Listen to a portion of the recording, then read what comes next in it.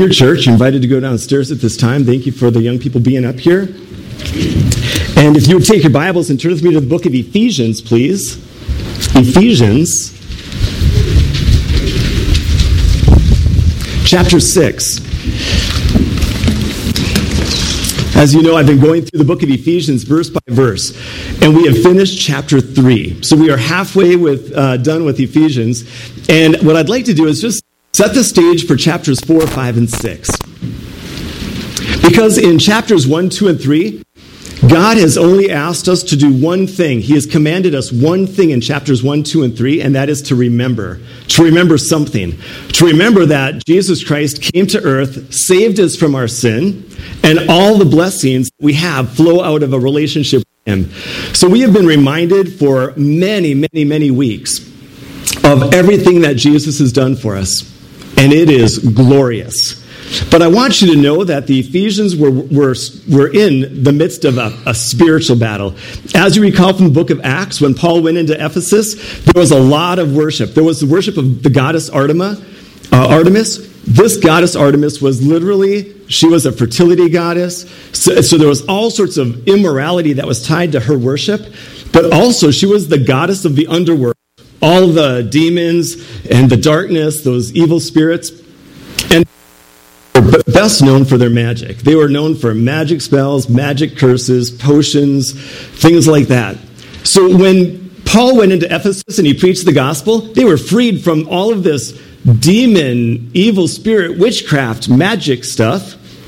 So much so that in Acts chapter 19, that the believers in Jesus took their magic books, heaped them in the marketplace. Imagine going downtown Ephesus, making a huge stack of magic books and lighting them on fire.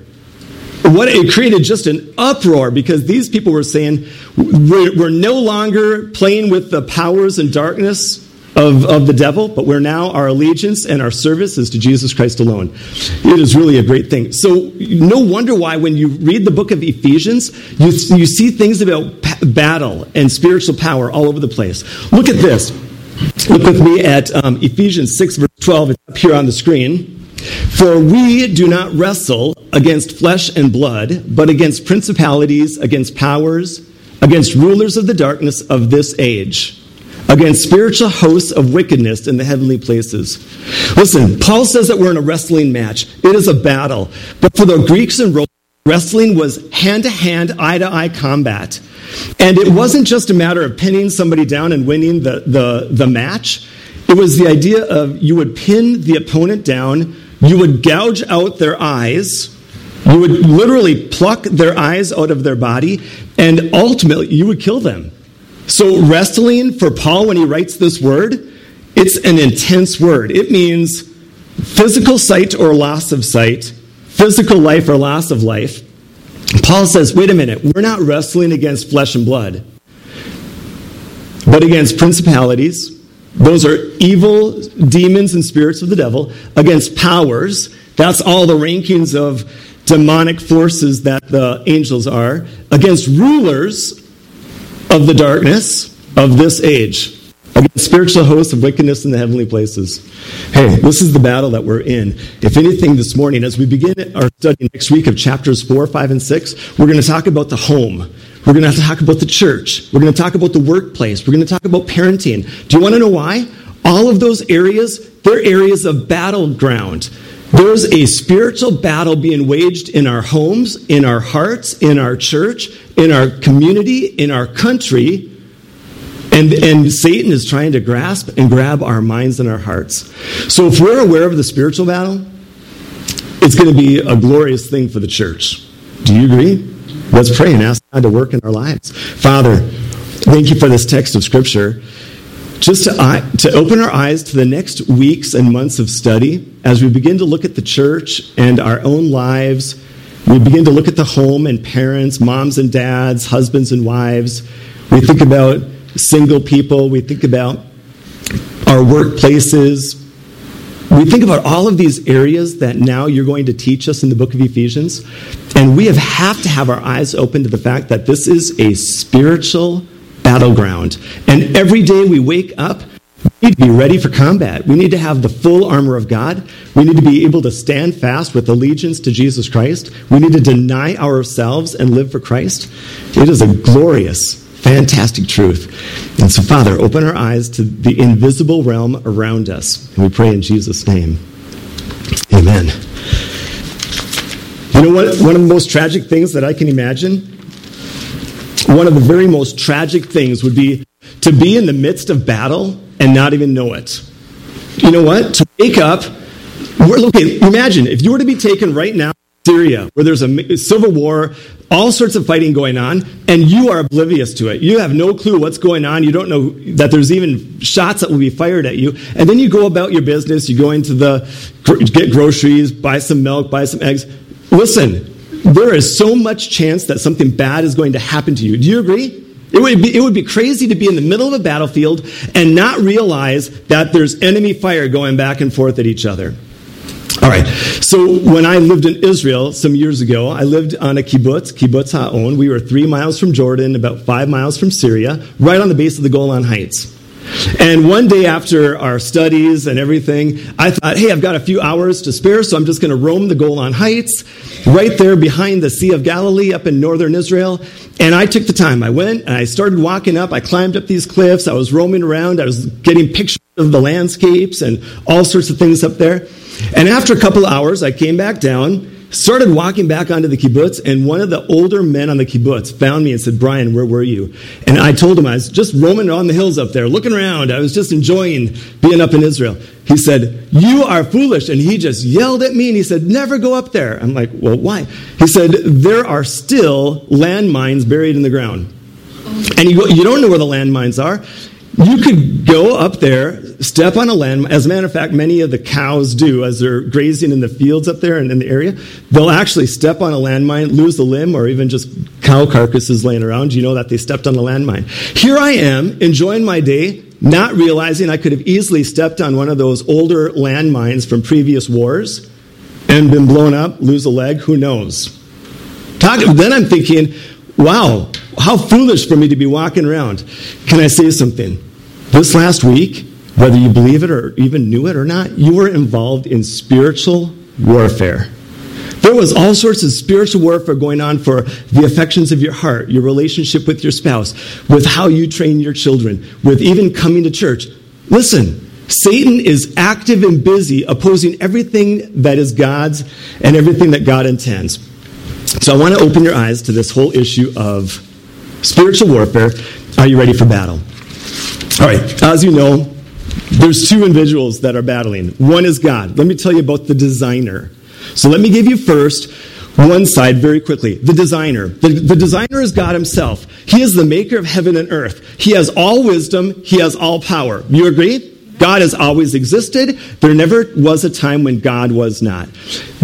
God, the Godhead, Father, Son, and Holy Spirit, decided to create everything. So Christ creates everything by speaking with no pre-existing material. Calls the heavens into existence, the earth into existence. Can you imagine the design of this earth? The trees, the sunset, the sunrise. Just absolute intricate design. Now, when I'm teaching school and I'm talking to my students about creation, I always use the example of a watch.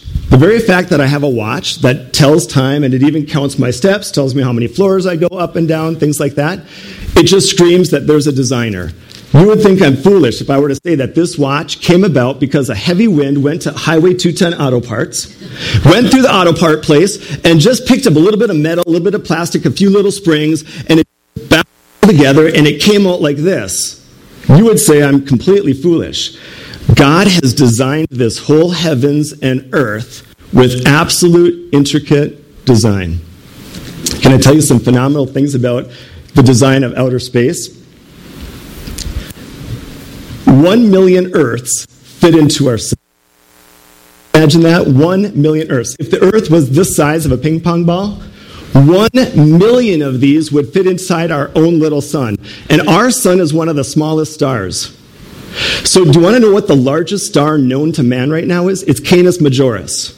Canis Majoris, listen to this. It is so big, it would take an airplane traveling 560 miles an hour Get this. 1,100 years to circle around Canis Majoris, the star. 1,100 years of nonstop travel, going 560 miles an hour just to go around that star. Can you imagine how big that star is? But when you look at it from Earth, it's just a tiny little twinkle. Is God phenomenal? Think about the speed of light. The speed of light is 5.88 trillion miles per year. So if I shoot a flashlight beam out the window, in 1 year, that beam of light from a flashlight will travel 5.88 trillion miles. If you were traveling the speed of light and you were to go around the earth, in 1 second, you could go around the earth 7.5 times. In 1 second, boom. You just went around the earth 7.5 times the speed of light.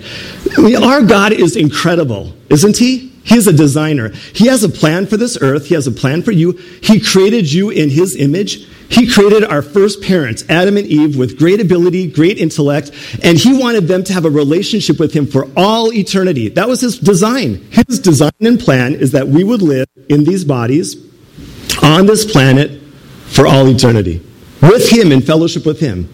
Wow, what a designer. Talking about going from big, let's talk about small. Get this, in my hands, in my two hands together are 1/4 of all my human body bones. 25% of the bones in my body are just in my hands. Each hand has thousands of nerve endings per square inch, with the most in the fingertips. 2 of the biggest places in my brain are used just to operate my hands. Get this, my hands flex approximately 25 million times in my lifetime. 25 million times my hand will flex, and it really doesn't get tired. I mean, God is amazing. Think about this. Thinking about our eye. I just found out just a few quick little things about the eye. In my retina, which is less than a square inch, there's 137 million light-sensitive cone-shaped receptors. 137 million that grab light in just less than a square inch size. And then my brain can take all of those millions of nerve cells, endings, transfer them to my brain, and I come up with a picture that I can understand. I mean, God is so phenomenal. Do you guys all agree God is a phenomenal designer? All right, so that is who our God is. Now, he created something. He created an angel, an angelic realm. There were 3 angels in the Bible that have names: Lucifer, Gabriel, and Michael. All right, 3 named angels, but there's tens of thousands, if not millions of angels. We have no idea how many, but there's a finite number of angels. But there were 3 named in the Bible: Lucifer, Michael, and Gabriel. Now, Lucifer was the one angel who, with pride in his heart, said, I'm going to rebel against God. That is where our spiritual battle began. So we're honoring veterans and those who keep us safe because there's wars and rumors of wars going on all the time. Do you want to know where the spiritual battle began? It began up in heaven when Lucifer, an angel, rebelled against God. And he literally said, I will be God. I will sit on God's throne, and I will try to kill God, take him off the throne, and I will rule over the universe. That was his plan. So he was able to persuade 1/3 of the angels to join his side. That's where we get all the demonic forces, evil spirits, and magic. It comes from those 1/3 of angels that fell and became evil spirits or demons. But that wasn't enough for Satan. Satan knew even with 1/3 of the angels, he could not conquer God. So he saw Adam and Eve in the Garden of Eden, and he thought, if I could only get mankind on my side, if I could trick mankind to rebel against their God, then I would have 1/3 of the angels and all of mankind to go in resistance against God. We will ungod him, we will unthrone him, we will kill him, and we will take over. So he slipped into the garden, and he talked to Eve, and he is a great counterfeiter, isn't he? Satan is such a deceiver. And he said, Eve, God is withholding something from you. If you eat the fruit of this tree, which God has said not to, if you do, you will become just like God. You will become just what Satan wanted to do. He wanted to become God. And Eve was deceived. She ate of the fruit, and that moment she plunged herself into sin. When Adam ate, he plunged all of mankind into sin. That is when mankind joined the rebellion against God. And since that day, there is a spiritual battle going on for our hearts all the time. We're looking for joy. We're looking for peace. We're looking for something that will satisfy. When it's only God through Jesus Christ that will satisfy, it is a battle every single day as to where my allegiance will lie. What side of the battle, what side of the fight am I on? All right? So let's talk about Satan. Beware, Satan is an expert counterfeiter. 2 Corinthians 11, look up here, it says this, for Satan himself, who has rebelled against God and now caused mankind to rebel, transforms himself into an angel of light. Therefore, it is no great thing if his ministers also, who are his ministers? The other evil spirits, the other 1/3 of fallen angels. So it is no great thing if his ministers, these other fallen angels, also transform themselves into ministers of righteousness, whose end will be according to their works. You see, Satan, he transforms himself into an angel of light. He is the most evil, wicked, depraved being, but he doesn't come across that way. He comes across as a counterfeiter. I don't even know where my calendar is. Is my calendar down there? But I had some counterfeit things here. I guess I don't even know. Might be over here. I have like some... What makes a good counterfeit bill? See, the devil said it right now. I can't even find my daily planner. There you go. A counterfeit bill is one that looks like the exact same thing. So I had in my calendar, which I can't seem to find, I had a really big bill like this. It was like a $100 bill, but it was gigantic. Wrong size. I had another bill that was about the right size, but it was a different color. All right, so those are obviously not counterfeits. You want to know what makes a great counterfeit? It's got to look as much like the real as possible. And if it does, you are easily tricked into believing that something that is fake is real. And that's what Satan is. So you know what? When it comes to our relationships, to our homes, to our church, to our community, Satan is working overtime to deceive you even right now about priorities, about allegiances, about what you love, what you do, what you should do.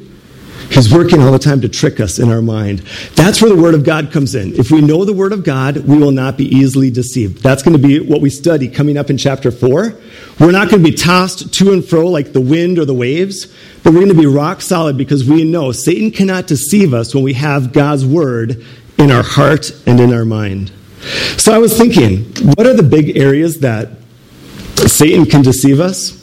All right, there's two major ways that Satan can deceive us. First, about heaven and hell, and secondly, about salvation. All right, if I were to say heaven to you right now, what have you been taught as you have grown up and lived on this earth? Whether it's visuals or things you've been told, I think this is what you think heaven is. A lot of people think heaven is, what are you sitting on or walking on? A fluffy cloud, right? And what are you wearing on your feet? Sandals, right? Because everybody in heaven wears sandals. And what color are you dressed in? White. And what do you have on your back? Wings. And what do you have above your head? A halo. And what instrument are you playing? All right. If I were to tell you heaven is that you're wearing a white gown with wings. I mean, has anybody ever tried a set of wings? I haven't. I don't know if they're going to be comfortable, but I'm thinking about, and then I think of a halo above my head, and I'm thinking, that's awkward. And then sandals, my feet always get cold, and I just think, well, my toes, nobody wants to look at them anyways. And I've never walked on a cloud, but it doesn't sound like a lot of fun. So if that's your image of heaven, does anybody want to go? Absolutely not. So you see, Satan has really convinced us that, listen, what matters most is this life on earth. You're 70, 80, 90 years on earth. This is what really matters. Nothing else matters. If there is a heaven, it's going to be something with wings on a fluffy cloud. It's not going to be anything you'll enjoy, so don't even think about going there. Right? And that is how he does it. But do you want to know what the Bible says heaven is? Heaven is a new earth and a new heaven. It's physical. Heaven is more real than this pulpit. There's trees in heaven. There's rivers in heaven. There's grass and rocks and dirt. There's feasting and eating in heaven. There's recreation and rest in heaven. And there's work in heaven. We're going to be working. We're going to be serving. Some people are going to be taking care of animals. Some maybe will be taking care of, honestly, I think whatever things we're trained in down here on earth will somehow, for some of us, be able to transfer up to heaven. People that love to write, can you imagine the writing of books and music in heaven? Can you imagine cooking food and tasting it in heaven? And then sitting down after a day serving Jesus, and we gather around and we eat and we fellowship, and Jesus joins us at the table, and we're just talking about the truth of his word. Jesus is real right now. If he were to appear here, he could appear in his glorified body form, which we can touch. He has a voice we could hear. He has eyes we could look into. He has lips and a voice and teeth. I mean, that is, our Savior is that real. But what does Satan want you to think? God is some nebulous force pulsing out in the distance. He doesn't care about you. He doesn't know you. And if there is a heaven, you certainly aren't going to enjoy it. It is so far off the truth. That is just such a lie from the devil. But you know what? He has lied to us about hell as well. What is hell like? There is a real physical hell that people who do not believe in Jesus will go to for all eternity. Oh, do you see that God the Father has a plan for all of us to live with him forever? But Satan has rebelled and then caused mankind to rebel against their Creator. And God has said that those who do not trust Jesus Christ alone will go to a place called hell. I read to the church some months ago just a few thoughts about hell. This is what somebody wrote. Just taking Bible texts about hell. Listen to this. Try to imagine your body with the most excruciating sunburn. Add to that the awful pain of your whole frame scalded with boiling water. To this, add the agony of bodily movement. The skin stretches, untold daggers of pain flash through your body. You want to hold still, but the burning from the flames will not allow it. The bubbling brimstone makes you scream. Your hair is on fire. Your feet and hands blister, while you gnaw your tongue trying to relieve the torment. You are falling in the darkness. You feel something solid. Oh, if you could only stop falling. Your body tries to cling to the solid surface. Suddenly, you're slipping again, and you fall into a bubbling lake. Somebody suddenly reaches out of the darkness and grasps you in terror. They begin to gnash on you with their teeth. All the time, you're both screaming at the top of your lungs. You shake the gnashing person off in the darkness. Breathing heavily from the concentrated exertion, you fill your lungs with smoke. While you cough and gasp, the word water escapes your lips. Your throat is on fire. Your tongue feels like a white-hot iron against the parched roof of your mouth. Your gums pulsate with agony while every nerve in your teeth stabs you with flashes of indescribable pain. And then the silence. If you could only have a moment of silence from the screams and the agony of those who are condemned. You long for a minute of relief, but it never comes. You close your smarting eyes, the scorched eyelids burn your eyeballs.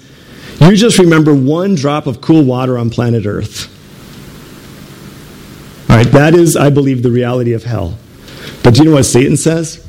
Don't worry about it. It's a place you're going to party, and you'll be free from God once and for all, and hell is just a great place. I'm going to go and have fun the rest of my... No. It's a reality. See, this is the spiritual battle going on all the time, waging it on our hearts and our minds. And do you realize out of some 7 billion people on our planet, how many believe in Jesus Christ? How many believe that he is the only way to heaven? Very, very few. As a matter of fact, Jesus himself, when he stood on earth, he said, broad is the way that leads to destruction, and many there are that go. Narrow is the path to eternal life, and very few find it. That is tragic.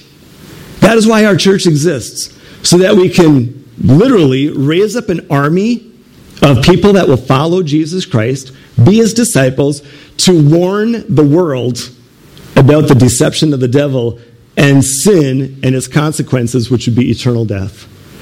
That's the reason for the church. This isn't a social group. This isn't just a club. This is a body of believers tied to Jesus Christ by faith. And we have a mission. We have a huge mission. Secondly, you know what? Satan has tried to deceive us about salvation. When I was growing up, I always thought if I was more good than bad, almost like the scales of justice, if I was more good than bad, God would have no choice but to let me into heaven. All right, I just thought be good enough, go to church enough, pray enough, give a little bit. And God says, sorry, that is not good enough. In order to get to heaven, you have to be 100% perfect. So how many of us on planet Earth are 100% perfect? 0. Every single one of us has lied, stolen, cheated, thought impure thoughts, said an impure word. All of us are found guilty before God. So that means nobody can enjoy the pleasures and the blessings of heaven. But here's what Jesus Christ did. And here's what Satan has deceived us with.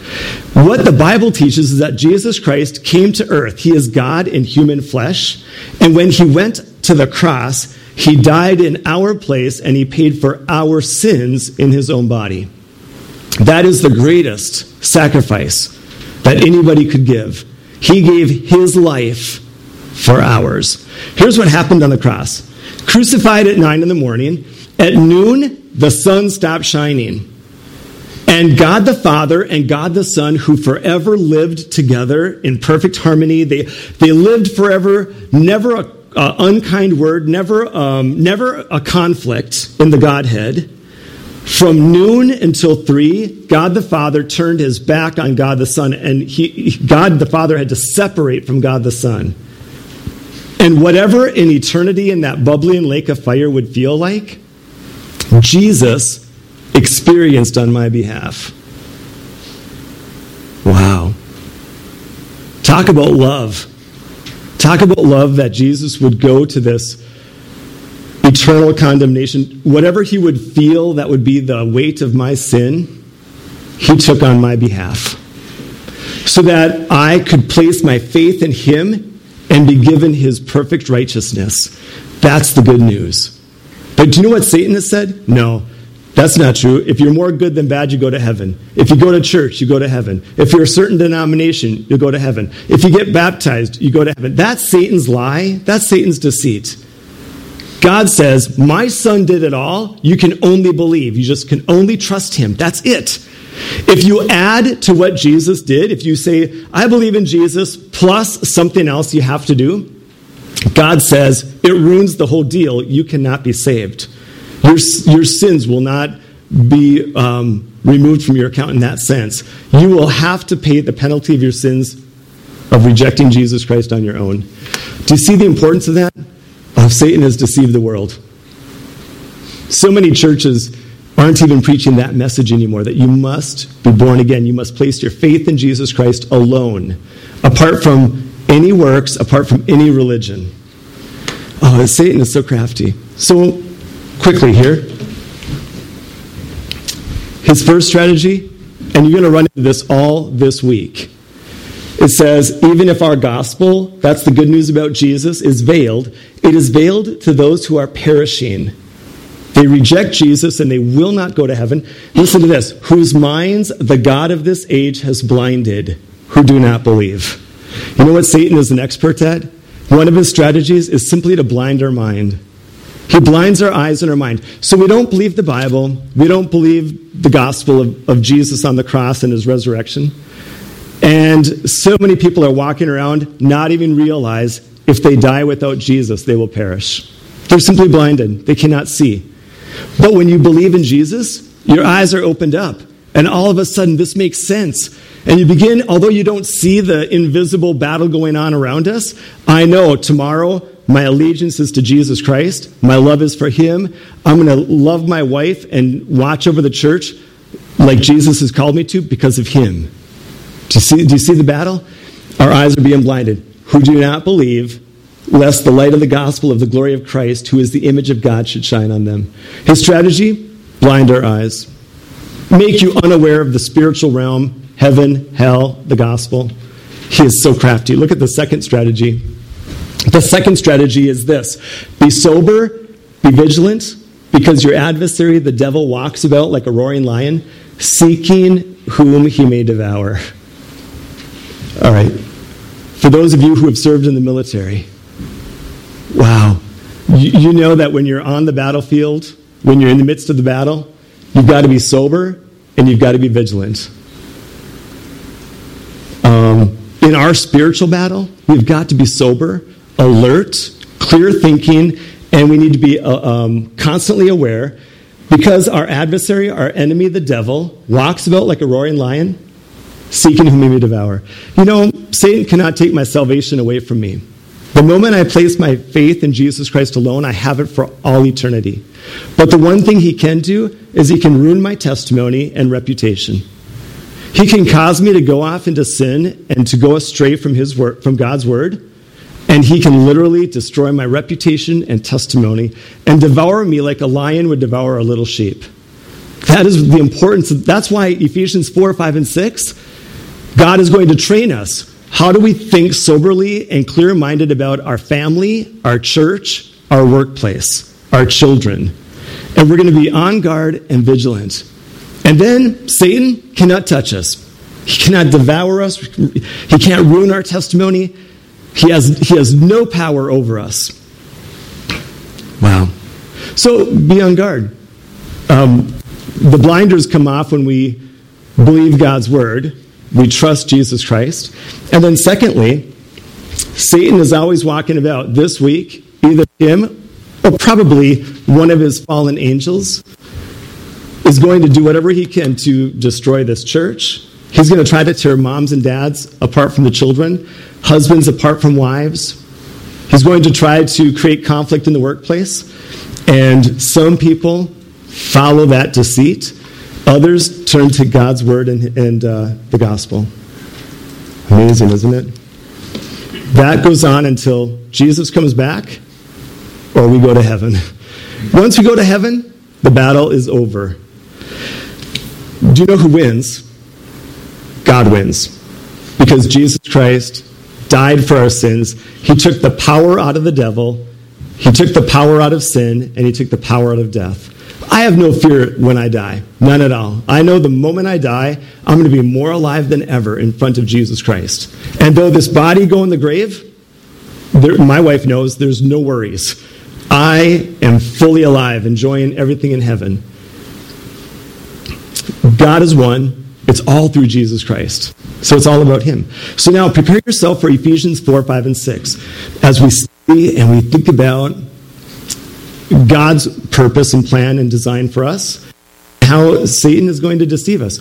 Remember Ephesians 6. We're not wrestling and fighting against flesh and blood. I think about the conflict in our country between liberals and conservatives. You just name all the division going on, even amongst races. That is part of Satan's deceit. He just loves division. Christ. He's the answer. Jesus Christ. Today and forever. Let's pray. With every head bowed and every eye closed, if there's anybody here today, boy, I just pray that you would trust Jesus Christ as your Savior. That you would be alert, aware. Satan right now is seeking to blind the eyes of people all over this planet. They would not believe in Jesus, that they would not believe he is the only way of salvation. They would try to add something to the cross, or maybe they wouldn't even think of it at all. He will try to confuse them about what is heaven like, what is hell like. He will do whatever he can to blind and deaden the hearts and minds of men and women, boys and girls, all across our land. But Jesus, he is real, his word is true. He gives us the answer to freedom from sin. He is our great God. So maybe today you need to place your faith in Jesus Christ. Maybe today as a believer, you need to make sure your allegiance and your loyalty is to Jesus Christ alone. You don't have a love for the world. You're not attracted to the world. You're not distracted by the world. But in your home and at work and at school, you're living for Jesus each and every day. I'll tell you what, when we do that, we rob Satan of any ability to exert more power and influence in this world. Oh, we have a great God and a great Savior. Trust him and love him. Father, thank you so much for just this text in Ephesians and how we've been studying for months now about the spiritual warfare going on. I pray everybody in this room will be on the right side, that they will have placed their faith in Jesus Christ. They would no longer be rebelling against you, but they will be now your children, sons and daughters. And so thank you, Father, for each and every person here. It is not an accident that everybody is here this morning that you want. This is the kind of work you do, Father. You rescue people from their sin, and you set them free. Your word is awesome. It is truth. Thank you so much for Jesus Christ, our Savior, and we give him praise. In Jesus' name we ask, amen.